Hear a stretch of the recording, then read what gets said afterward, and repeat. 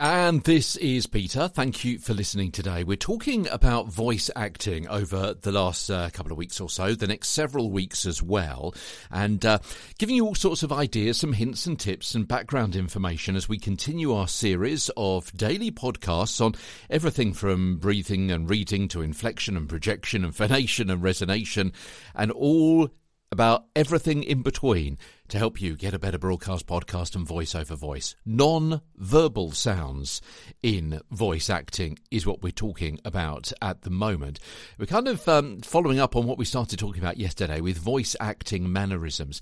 And it kind of got me thinking about different things that you need to be doing when you're acting. On microphone. And as I say, I don't mean a straight drama where you're just trying to be another human being in a day-to-day situation. We're talking about animation, we're talking about cartoons, we're talking about anime, we're talking about gaming, where you're more likely to be a completely different character.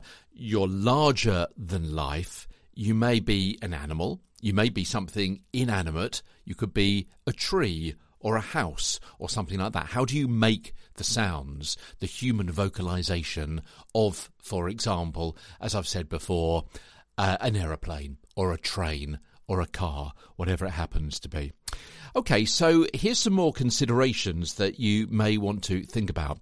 What is the rest of your body doing when you're coming up with these voice acting sounds? I mean, the face, obviously, we've spoken quite a bit, haven't we, about the face and the different contortions and the different looks that your face is going to make to get into character for the different voices that you're going to have emanating from your mouth. But also think about your back. Your back? Yeah, and your arms physically become your character. How do they stand? How do they use their hands, if indeed they do have hands? How they hold their hands? Are their hands in their pockets? Are they standing upright? Do they have their chin jutted out?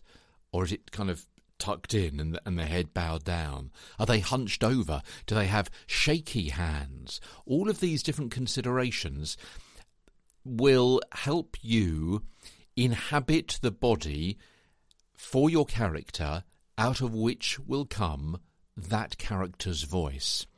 And also, your personality and colour will come from your addition of non-verbal sounds, all of them in your character's voice. From an eek to an ah, and a ha, and a hum, and a pf, and a tss, and a gasp, and a giggle, and a groan.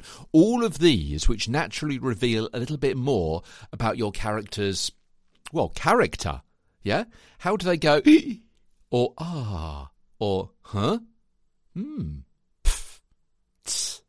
How do they gasp and giggle and groan? Try and work out all of those non-verbal sounds. Yeah, they're not actually words, but they're different sounds that come out of your character's mouth. They're the sounds that come out of your mouth in all sorts of different situations on a day-to-day basis, when you're surprised, when you're confused, when you're amazed, when you're shocked, when you're intrigued, when you find something humorous, when you find something painful. Yeah?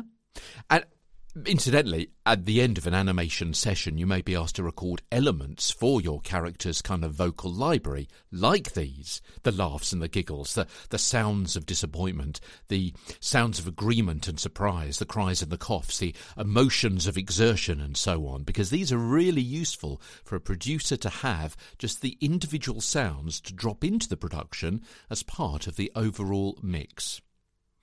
Tomorrow, more non-verbal sounds in voice acting as Get a Better Broadcast, Podcast and Voice over Voice continues. From London, I'm Peter Stewart. Speak to you tomorrow.